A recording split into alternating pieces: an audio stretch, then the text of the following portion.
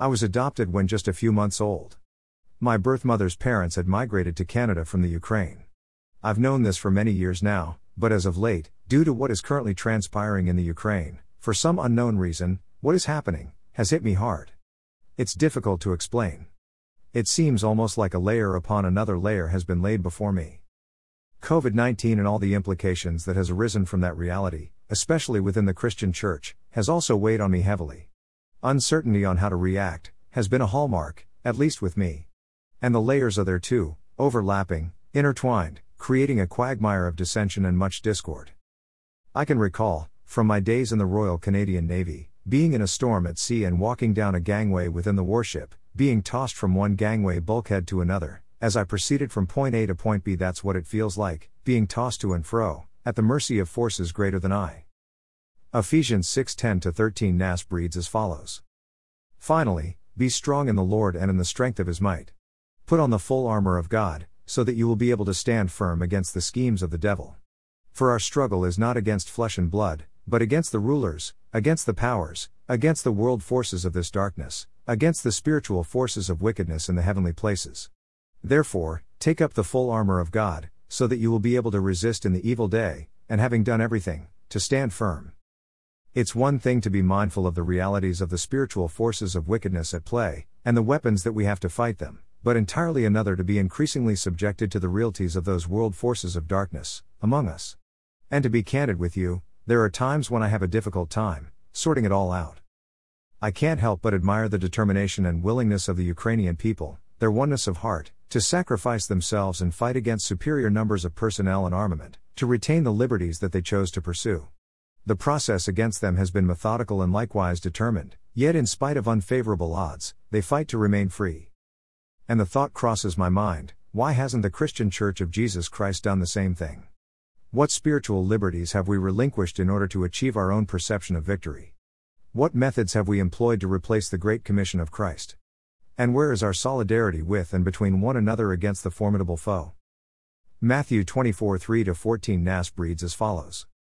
And as he was sitting on the Mount of Olives, the disciples came to him privately, saying, Tell us, when will these things happen, and what will be the sign of your coming, and of the end of the age? And Jesus answered and said to them, See to it that no one misleads you. For many will come in my name, saying, I am the Christ, and they will mislead many people. And you will be hearing of wars and rumors of wars.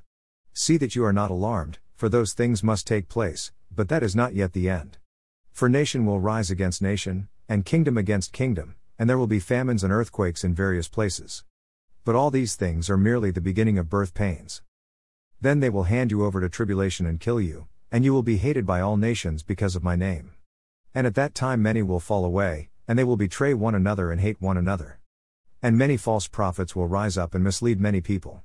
And because lawlessness is increased, most people's love will become cold.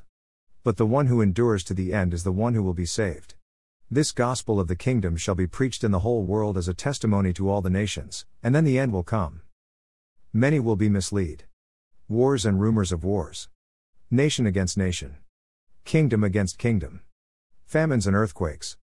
Tribulation and hatred. Many will fall away.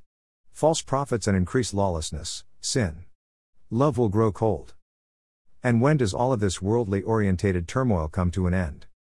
When this gospel of the kingdom is preached in the whole world as a testimony to all the nations. You'd think that this would be the prime objective of the Church of Jesus Christ, to get this gospel out there, wouldn't you? Is there a tie-in here, with the great commission that Jesus gave us, to further His kingdom? I'd say there is. But we know better, don't we? We have found our own ways and worked it all out with our own thoughts. Ideology and manipulated politics can achieve what the church failed at. Military power and might will prevail over all. And how is that working out for us? And correct me if I'm wrong, but isn't that the same game plan of our opposition? Kind of puts a whole new spin on being in the world, but not of the world, doesn't it? I envy the oneness of heart and the willingness to sacrifice of themselves, that the Ukrainian people display. They stand shoulder to shoulder, united in cause. I wish we had that same oneness of heart and willingness in our church, in spite of the visually overwhelming numbers and formidable forces we face, and that our hallmark was, behold, how they love one another, in truth and in spirit. But Jesus knew where we would be heading, didn't He? Hence the wars and rumors of wars and the evil day that we are now in. contrasted with Paul's admonition to be strong in the Lord and the power of his might. So I may be still bouncing off the bulkheads at times, but I'm still heading from where I was, point A, trusting in me, to where Jesus asks me to be, point B, trusting in him, simplistic as it may sound, while this storm unfolds before me. Jesus is the only rock we have. Worthy is the Lamb. Blessings.